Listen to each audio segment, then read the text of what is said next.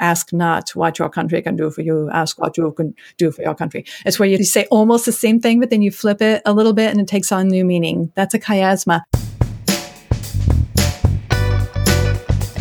Welcome to the Life Story Coach podcast, where you'll hear interviews, tips, and advice on the craft and business of personal history and life story writing, with your host, Amy Woods Butler.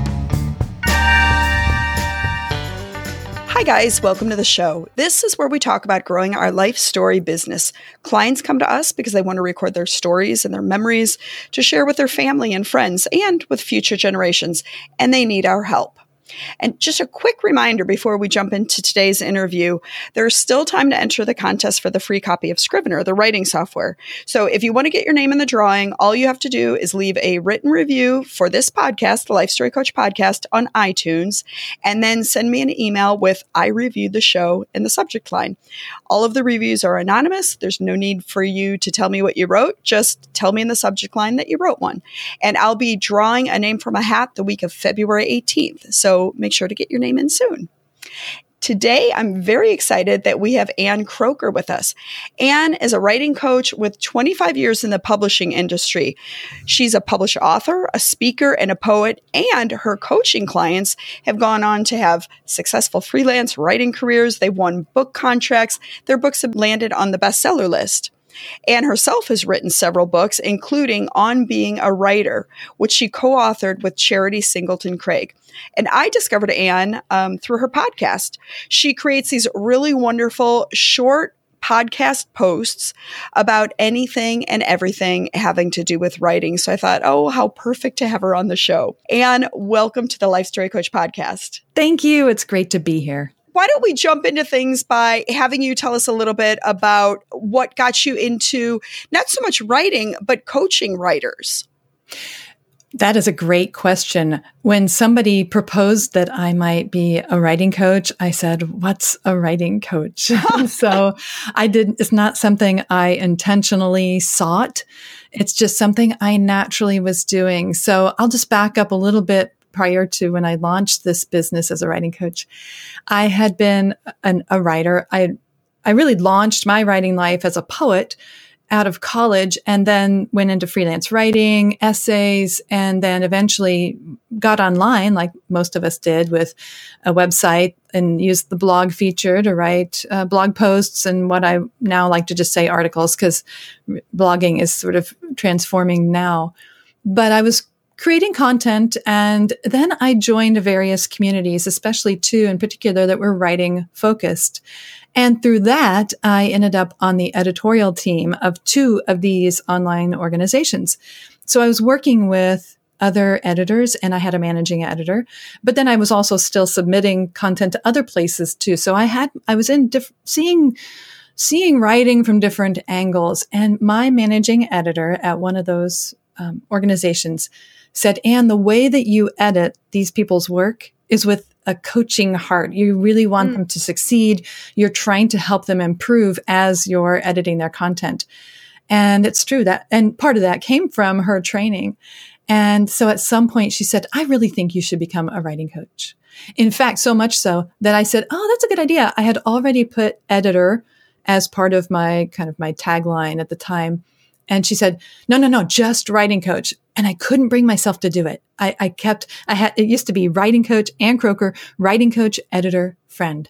And she said, "You really need to narrow that down to writing coach and just let that be your thing." And it took me a little while to even understand really what a writing coach could bring to people.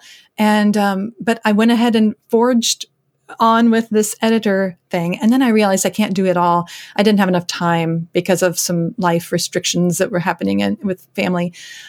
So I had to drop something. And so I did drop editor from my tagline and from some of I didn't offer that as a main service anymore. And when I did that, I had to drop friend too, which my son thought was hilarious. I'm no longer anybody's friend. So I just became Anne Kroeker, writing coach. And I found that she was right. That focus really helped me begin to serve people. They began to identify me as a writing coach and come to me for that kind of work. And then the more I did it, the more I began to see the possibilities of what I would bring to other people's lives and how I could support their writing life. And for me, I know a lot of people, they zero in and they help with a certain kind of coaching. In fact, that's what you're doing when you're coaching writers to write other people's stories. So you have a very focused kind of coaching business. And some people do focus on fiction and coaching people to write novels. Some people focus on nonfiction, but focus on books as a writing coach at the developmental level. It's like a developmental edit approach. But because of my life experience as a writer, I had experience with poetry, essays, developing a freelance writing business, writing online, developing a platform. And I just had all of this experience from all these different angles. And so I just bring all that to my clients and I leverage all of that. So it allows me personally to customize to people and bring, a lot of knowledge and experience to their unique situation. Well, and something that strikes me is that you're talking about coming to it with a coaching heart, which obviously is a little bit different than an editor's analytic toolkit. There's overlap, clearly. But the interesting thing for me is that we life story professionals, so the people who come into this field to write books for other people or make videos or audios for other people, we also have to have that kind of service orientation, because you're not going to come in here and think that you're going to write your own book your own way. And I think as a whole, the industry attracts people who are service minded. And it sounds like you are, kind of treading your own path because you realize that is an element within you. So you have a love of writing, but you also have this love of helping other people. Absolutely. You have to be others focused. You have to be rooting for their success. You can't, you might, maybe at some point you would feel some level of jealousy at your client's success, but that I haven't felt that. And I've had some clients have tremendous success. You really have to be there to serve and just have that, erase all sense of it being a zero-sum game. You are here to serve and to see them succeed and go as far as they possibly can. At least that's, as a coach, I'm rooting for their success. Now, as a life story writer, you're there to shepherd their story and in whatever format and for whatever purpose they have in mind, whatever their goals are. But it's others focused. And that is kind of hard for some writers to shift that mindset. Like you said, they're so used to doing their own work that to completely serve someone else is a little bit foreign. I think because of the editing background that helped me, because I'm already there to shepherd their words. But even now that I'm not doing editing with a coaching heart anymore, I actually, because of my editing experience, I can actually coach with an editor's eye. So I can, I used to edit with a coach's heart. Now I bring my coach's heart to everything that I do for my clients, but I can also offer rich editorial input if they want it. But it's with the coaching purpose, not because I'm their editor. In fact, I always insist that the buck will not stop here. I will not be your last set of eyeballs on your work. I'm merely showing you and teaching you various techniques, or seeing you're consistently doing X, and here's why that's not great. And then I would highlight it, but then I fix little things along the way and tell them why. So I'd like to follow up on that a little bit. It would be interesting to hear your take on what the difference is between an editor and a coach, because I think for a lot of us, it's very fuzzy. We're not really sure where the parameters lie. But also because there are a number of life story professionals who offer coaching services. So they might not necessarily be writing the books. They might not be doing that work for the client, but they might be serving as a coach for the client who wants to write their own story. So can you start by telling us a little bit about just kind of briefly what the differences are between the two? And then maybe we can talk a little bit about how we can improve our skills as a coach to a life story client. Wow, that's an interesting thing. I've never really explored the difference quite so distinctly. I would say you're right. There's a gray area, because I absolutely believe that if you are an editor who is a developmental editor, you're really doing a lot of coaching along the way. But a lot of developmental editors I know also can't resist providing really a lot of copy editing input, where they're really going to be marking up the copy and getting it closer to ready for publication or submission or whatever is the next step for that manuscript.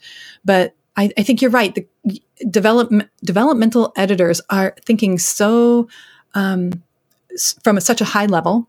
They're looking at the edit from a high level and looking at the ideas, the organization, the flow. Are there chunks missing here that we need to put in? And that requires a kind of coaching, asking good questions and drawing them out. So whether they know it or not, I think a developmental editor probably is coaching, whether they attach that title to what they're doing. But I think coaches, most people who are becoming writing coaches probably have publishing experience, writing experience, and probably a little editing experience too. So likely they too are providing input on other people's content. Although I don't really know. I haven't compared notes with other coaches, but I do find that my clients are always shocked at how much input I offer when they sign up for that element of coaching. If they want me to review their content, they're always pleasantly surprised that I provide them with such a detailed amount of input on their actual writing. So maybe I'm doing more than the typical coach, value added service, go above and beyond. But I feel like it would be easy if somebody wanted to offer coaching and just figure out what is different about it. Now, I can more easily distinguish when I am providing them with other kinds of non-writing input, like, you really need to develop your platform. Let's talk about that. All right, here are 5 things you can do this week to develop your platform. And that's coaching input from me that I happen to know about and understand, and can work with that person and their strengths to make suggestions. And then they try things and they kind of check back in. So that's more of a coaching thing. I think sticking with a time, setting them up with milestones that they can hit of deadlines and trying to achieve certain things by a certain time. That is a coaching kind of task, to be you're not project managing it, but you are offering that as a support to them. So coaches are supposed to be supporting the creative work of a writing coach, of the writer. I shouldn't be writing it for you. I'm really not your editor either. I'm helping you become a better writer. And so that's why I bring that editorial piece, because I'm trying to help them become a better writer. It's tempting, isn't it? I would think that you, Amy, and your listeners are tempted to say, oh, I could say so many neat things here. I could tweak that. I could add this little phrase. That would be a nice turn of phrase. I imagine it would be tempting.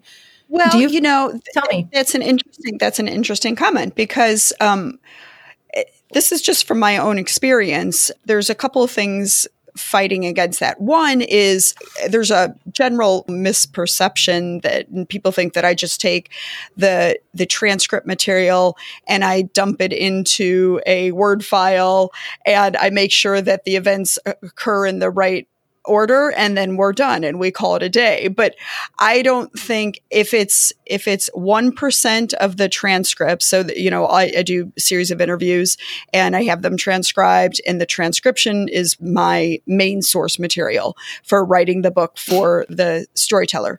Now, if there's 1% of that makes it into the book verbatim, then that's probably high because every utterance is reworked, because, as you know, none of us, even people who write for a living, we don't speak the way we want something to appear on the page. And so everything is definitely changed when it goes into the draft. But having said that, my goal, and people who are regular listeners to the show, I'm sure have heard me say this before, my goal is to make the voice of the voice in the writing be what the storyteller's voice would have been had they been a writer. So I don't want to bring my own writer's voice to the page.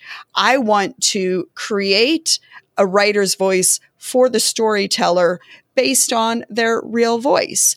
If they were a writer, they would have a writer's voice, and that's what my job is, to help supply that for them. But the thing that keeps any of us probably from trying to make it too lyrical, make it too literary, is time. If you're doing this for a job, you don't have endless amounts of time to work on it. So you want to get it as good as you can. You want it to be as true to the storyteller's voice as it can be.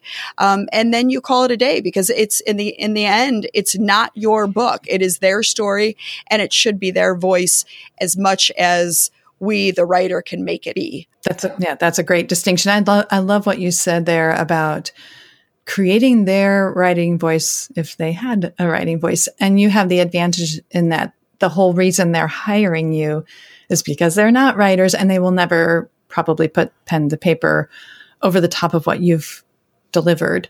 That's why they needed a life storyteller for themselves. And so, yeah, that's really neat. And I love that. You're still honoring their voice. You're just finding it for them. That's cool. Right. Yeah, that is the whole idea. And to get out of the way. So when we're sitting down to do interviews with them, to get out of the way, to bear witness to the stories that they're telling, and then to write it, but keep ourselves out of it.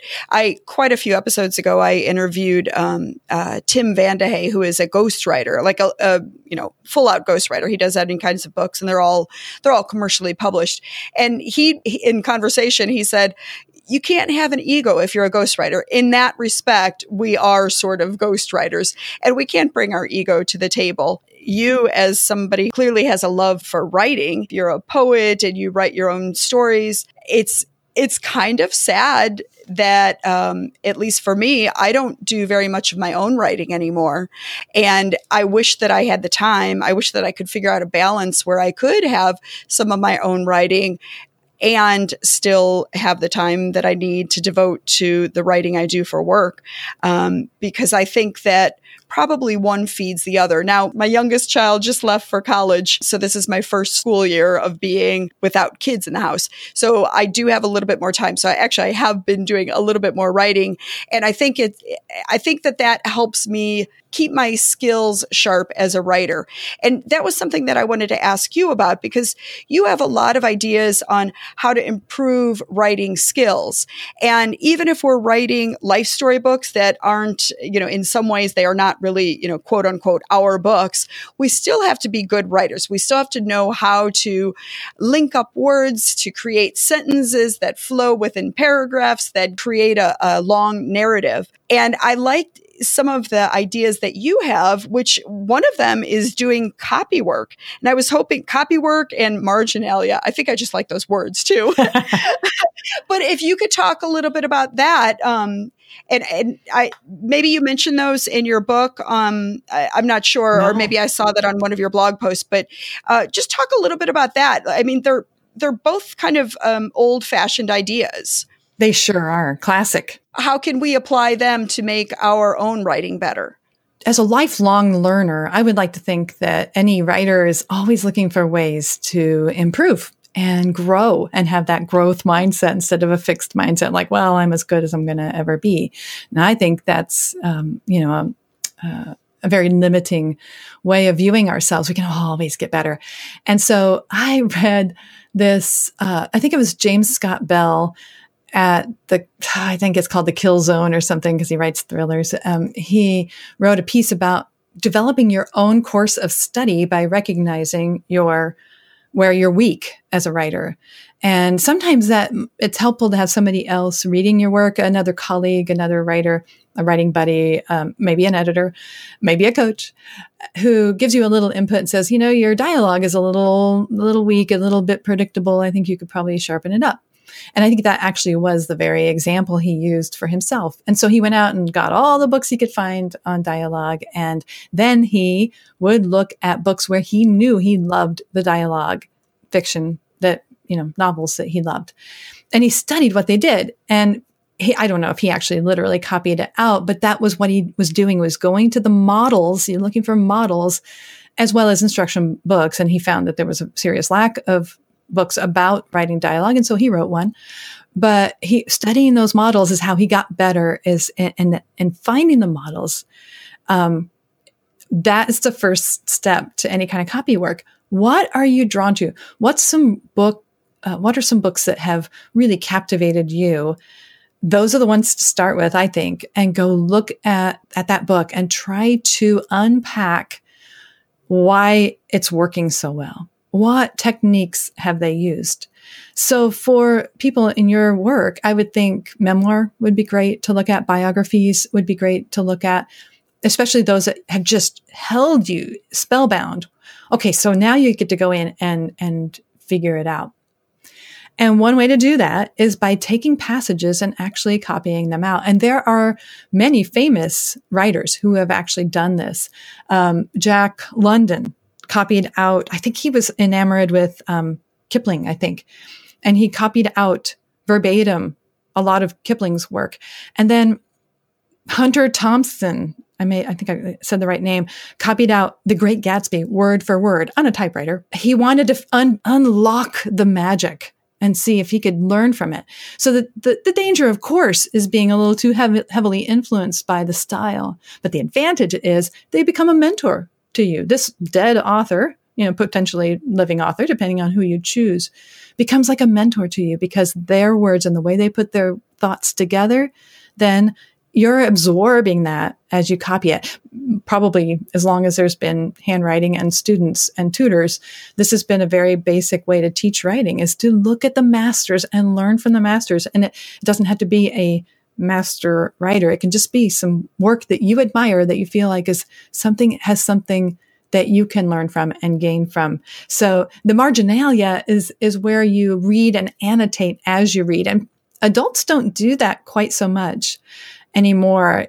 I don't know if you were trained to do that in high school or college where you were. Well, that's actually very funny that you ask, because we were library goers when I was a kid. We never bought books. I mean, there weren't used bookstores around us, and clearly there wasn't Amazon or anything like that. But all four people in my family, my sister, my parents, and I, we were all voracious readers, but every single book we had was from the library. We didn't own books. We didn't have books lying around except for the library books.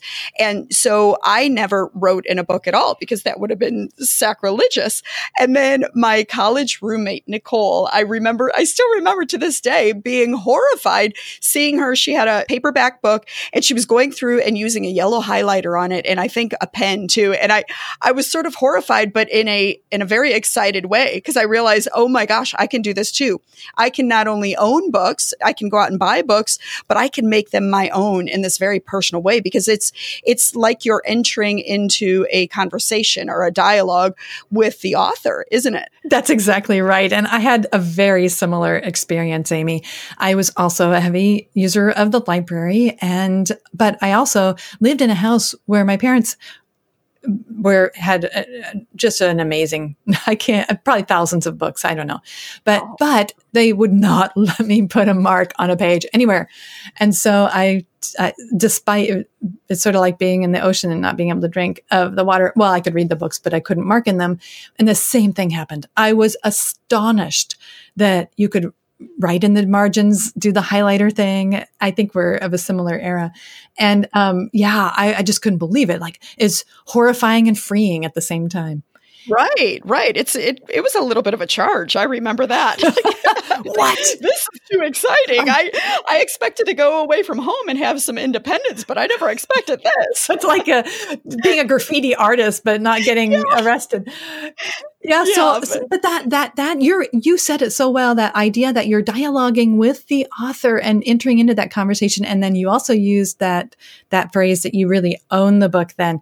And I think that is, I've read that as well with other people who encourage that practice, is that it's not that you own it because you wrote in it. It's yours because you began to engage with the material more deeply than you maybe ever have before. So there's a book called Reading Like a Writer I think that's right. I have that. Francine yes. prose. Yeah. Yes. But like, so if you do start writing in the margins and circling things, there's sort of the reader level where we read it and we might put a big question mark. What do they mean here? Or is this foreshadowing if it's a novel? And so we have different ways of underlining a word that we don't know, things like that are sort of basic reading types of marks that we put on there. The other thing though, is to begin looking at it as a writer. And that's where if you're not going to do the copy work, which is laborious, it feels old fashioned. I think you said that earlier. And a lot of people just won't have the patience to do it. I mean, they'd rather look at Facebook. And I understand that draw is far more powerful than sitting down and copying out by hand or even typing up like Hunter Thompson, something that you admire. We talked, you and I talked previously in a private conversation about Ben Franklin, and he did this. He had a nice approach. Now, maybe this would be more appealing to people too. What he would do, and this is in his autobiography, he chronicled by himself, explained by himself, how he would read something he admired in a newspaper. And then he would make a few notes, like maybe 2 or 3 words for a little section to sort of remember what that was about. And you do that just making little notes. And then he would put away the original piece and his notes. And then I think it was later that night or the next day, he would bring them back out and try to rewrite it from memory and using those notes only to recreate it as close as he could. And who knows, maybe improve upon it. And then after he rewrote it, he would come back and compare it to the original. So that's not quite copy work. It's actually maybe mentally more challenging. Like, can you retain it? What did you retain of it and why? Again, tapping into certain, a cadence of a sentence that stuck with you maybe, or some sort of literary technique that the author used. If they used something like a chiasma, for example, which is what JFK was famous for in his speeches. Ask not what your country can do for you. Ask what you can do for your country. It's where you say almost the same thing, but then you flip it a little bit and it takes on new meaning. That's a chiasma. So use it very sparingly in writing for sure, even in speaking, because it can be overdone. But you know how memorable, like I could do it on the spot just now because of that technique. Alliteration and rhyme, if used sparingly and carefully, can also be a wonderful technique for our prose. And there are other things like triples, using triples, 3 groups of 3 can add a sense of style. And that's the kind of thing you're going to pick up from these masterful writers that you admire. And that's why it may be worth the effort. I mean, even if you just copied a paragraph from something you truly admired, an essay, a biography, a memoir, you're like, why do I love this so much? Or if you do struggle with something like dialogue, you want to start using that in the life stories that you're writing for people. And you realize, I don't know, it's not how people really talk. How can I do this well? Then go grab a novel that you feel like really held your attention and just copy out some of the dialogue and see what they did. I'm laughing to myself here because I have a stand-up open file folder on my desk here, and I'm looking at the one that says writing practice and exercises, and it's full of what I guess is called copy work, because I actually do really like doing it a lot, just little bits at a time. So usually a paragraph at a time. And it feels good because I use a pen on paper, and it really allows you to see the mechanics that go behind the effect that the writer achieves. And that for me is golden, because you can't, or at least I could never get that just as a reader, even as an avid reader, to actually take something and write it out. You're kind of decoupling all of the parts. It's almost like my nephew, who in his high school last year as a senior in high school, he and his friends had an old truck. They took it entirely apart. They took the engine entirely apart, and then they rebuilt it. And so, you're able to understand things on so much of a deeper level. And actually, I copied out something that you wrote in your blog post, which was copy work forces close reading. So yes, we can do a close reading of something, but when you're actually writing out those words onto paper, it's like nothing else. It's very different from just reading, I feel like. Yes, I agree. And I also really love your analogy of taking apart the truck. You can really take apart to any degree, you could take apart any level of a person's writing and then put it back together. That's sort of, somebody used the word templatizing. I don't know. I don't think that's a word. Maybe it is a word. I don't know. But you could templatize a sentence that you really like. Oh, I like the way they put that together. And it was a little, especially if it's a little bit of a compound, complex sentence, it's a bit long. And you're like, oh, I love the balance there. And I love how that was long, but it didn't feel long. What did they do? Okay, open with a phrase. And then there's, it's a subordinate clause and so on. And you're trying to figure out where the subject was and where did the verb fall. And then you can break it apart into the parts of speech and then use that as a model, as a template for a sentence that you're going to write using completely different phrases and vocabulary to write your own sentence. And you can do that. You can do that with paragraphs too. You can see what was the first sentence, second sentence, third sentence. What were they saying at the beginning? How did they close it out? So then you're expanding now to the next level and do that for a paragraph. And then you can do it for a whole chapter to see how did they break that down. And that's a great tool then to figure out organization.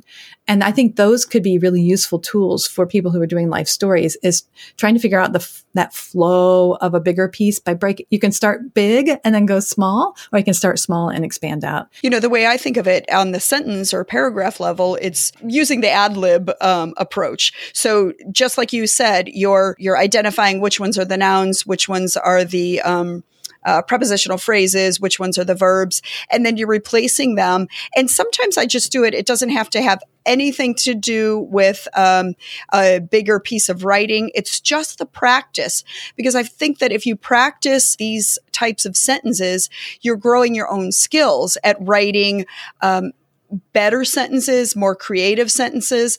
Sometimes as beginners, we are more comfortable with the short sentences. Now, it's you definitely need to master the short sentence because it's very important in writing, but you don't want to have the same cadence throughout the paragraphs and throughout the pages that you're writing. So it is very important to expand your repertoire of different sentence structures. And that's a great way of doing it. Now, the other thing that you were talking about, and I love how you expressed that, you said, you can start with sentences, and then you can go to paragraphs, and then you can go to like bigger pieces of the work to see how they're organized. And I think that's a great idea too, when that's where, for me, marginalia comes in. So I'll find a piece of writing, and it doesn't have to be life story writing, because we take elements of biography, memoir, even novels, and we're using those in the life stories, even though the life story is its own animal. But if I find something that I like in the way that it's structured, I will go through and I'll notate what is happening, how they're starting off, maybe how they're adding some backstory within a paragraph, and then maybe how they're summarizing rather than giving a scene. And all of that makes us better writers, I think. And I don't know about the other life story writers out there. I did a little bit of writing before I came into this business. I did some mostly book reviews for newspapers, but that did not make me a professional writer. And I had this mindset that, oh my gosh, am I good enough? So for me, it still is the case that I want to always be improving my writing skills and matching that then with the storyteller's voice. I think that's great that you had that heart to improve, that drive to improve. What I was suggesting in this conversation these are things you can do without spending a dime. It's just, you're investing your time. And I know you just said earlier, time is that time is money. Time is our most valuable resource. So I understand that could be a big, sacrifice, because you could be writing. But what if you become a more valuable life story writer, because you're the one everybody wants, because you do such a great job and do it so masterfully. And you don't want to embarrass yourself. You don't want to have a book out there with if some people have their names on it. I generally have as told to Amy Woods Butler. Sometimes not, but usually people people want that on the cover. I don't want schlock out there with my name on it. So as far as the time goes, I find this kind of practice writing to be very relaxing. So it's actually something that I really like to do, on the weekends or in the evenings. The time constraints for me are more because during the workday, I charge by the hour. So I don't want to be fiddling too much with the writing when I know that I'm on the clock and the client is paying me for my time. Now, in my own creative writing, which, like I said, I don't do all that much of at this point, but I can fiddle, until the cows come home. And that's probably not a good thing, because if you really want to get stuff out into the world, you also need to know when to say when. And I'm guessing, is that something that clients talk to you about? Is there the procrastination due to perfection problem in the people that you coach? Are you kidding? Yeah, absolutely.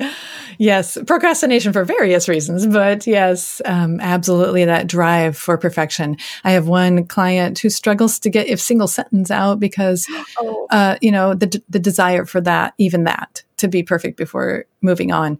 And, so that's pretty stifling, and trying to free that person up is one of my biggest goals and hopes that I can unlock that.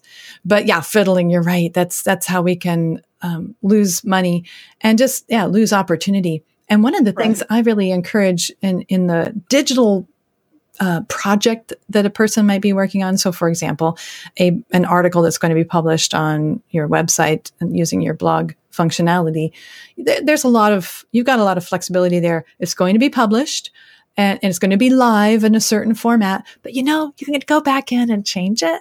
So there's some freedom in that it's not printed on a piece of paper forever in that form. So there's a little bit more of a minimum viable product mentality, which is from the agile programming world, is becoming more widely spread now. This idea of an MVP, where you get this is good enough to get it out there and share it with my audience, and you get to decide what's good enough. And the perfectionists have a very high level of what is the minimum, but there is a little freedom there, because you can shift and pivot and improve it and insert something later, or tweak a sentence, or fix a typo. And of course, you don't have that freedom if it's going to be printed on a piece of paper and given to people. Exactly. So if somebody's just now getting into, and here I'm talking specifically about the writing, but if they're just getting into doing life story writing, and maybe they came from a career where they did not do any kind of writing, are there other little mind hacks that you have to get over that fear factor of just starting and getting something out there?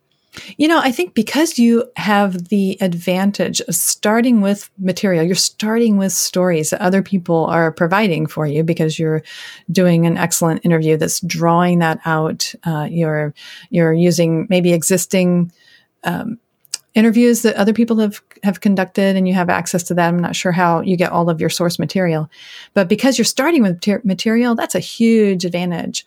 But in terms of getting over the fears, I would say if you can do some timed writing where, again, if you were doing it for yourself, so let's say it's your own project and not serving somebody else's story and their words, and you're just writing just for yourself. Free writing is something we call it, free writing, where it's timed writing. You just literally start a timer. Could be for any amount of time, 10 minutes, 15 minutes, 20 minutes, 30 minutes. I think beyond 30 minutes, you're going to get tired. So, 10 to 25, maybe in that range, and start small when you're just starting out. And you put pen to paper, or you put hands on the keyboard, start the timer, and then you write without stopping. And there is something about that action that you just have to keep going. If you make a mistake, you have to keep going. You have to keep moving. That's one of the rules. The pen has to keep moving. The fingers have to keep moving. You can't go backspace, or, move the cursor over. No, just keep moving forward. And that is a simple technique, but it many times can help the perfectionist overcome.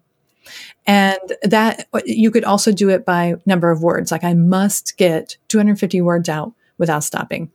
And that might help you get a draft done of a section of something. And then you can always go back And I think that idea that, there, you put on your writer's hat and wear the writing hat first, and the writer is given complete freedom to just go at it. I think Barbara Kingsolver once said when she gets to work, she puts the baseball cap on backwards and just, goes to town. Later, you come back in with an editor's hat. And I like to picture the editors of old, of Hemingway. Fedora. Fedora, right? Yeah, sitting there with a fedora.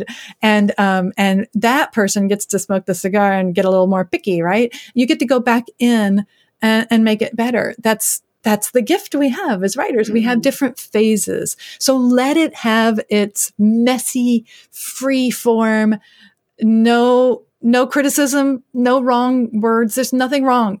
The only thing wrong with the first draft is if it doesn't exist. So I love that. Yeah. And I shouldn't take credit for that. That comes from someone else. And I don't remember who it was that said that, but it's so important to realize that getting a first draft done of anything, your own work or the life story that you're working on, get that first draft down.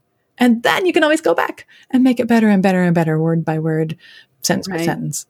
And the whole idea with free writing, I've used that myself, and I've coached other people to use it. And it's sort of like lubrication for your brain. And I think what it does is it tells you you're going to make mistakes. Go ahead and make mistakes. And look, after you made the mistake, it wasn't that bad, was it? Like, it's not that scary because, like you said, you can go back and fix it. Back when I was doing my own creative writing and I was doing some fiction writing, this was years ago, long before I had the Story Scribe, my life story business, I was working in this tiny little office that I had. You couldn't have even used it as a bedroom. It was so small in an old house in St. Louis. And I was struggling to write a scene in a short story. And my brain just kept getting stuck. It was like my imagination seized up and I just couldn't do it. And I was feeling miserable.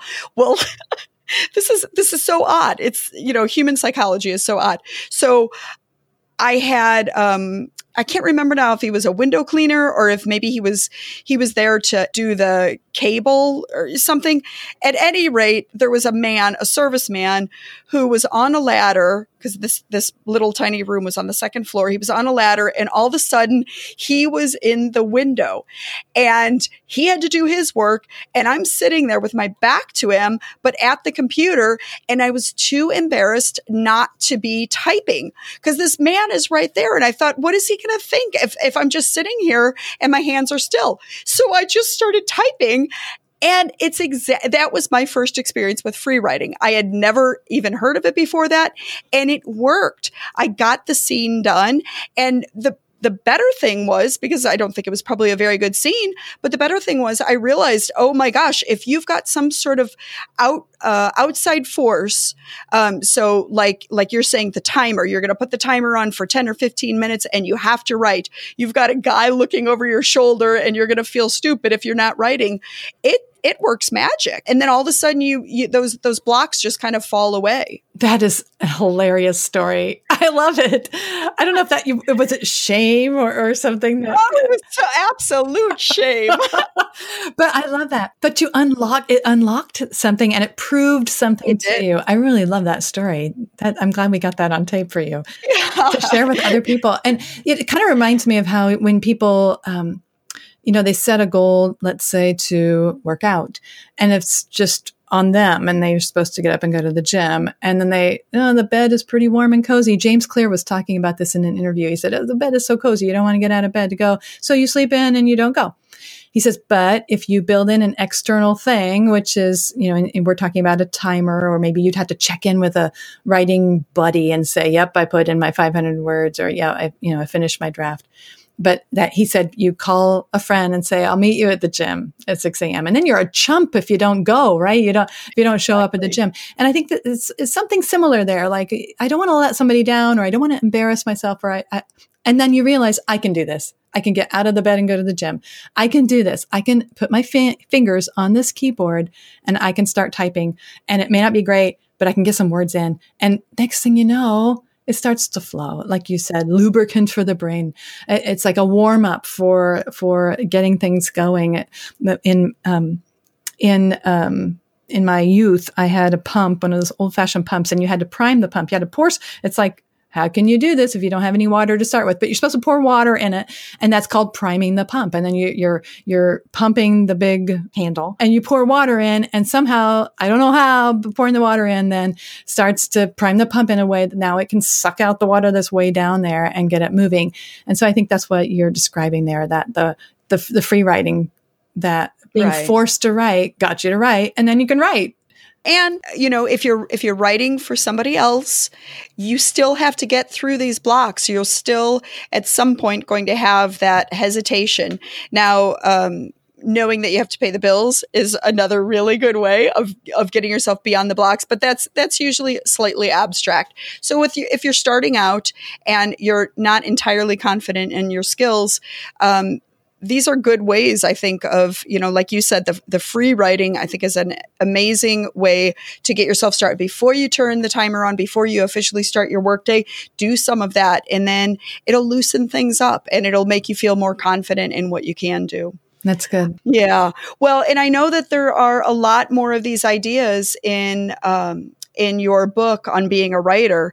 So I don't want to take up too much of your time. This has been wonderful. But if people want to get in touch with you, if they want to find your books, we didn't even talk about your courses, but you're a writing coach, but you also have some online courses. And if people want to look into that, where do they go? Well, the easiest way to find everything is at my home base, which is AnnKroeker.com. So if you can spell my last name, I have no E after Ann. So it's ANNKROEKER.com.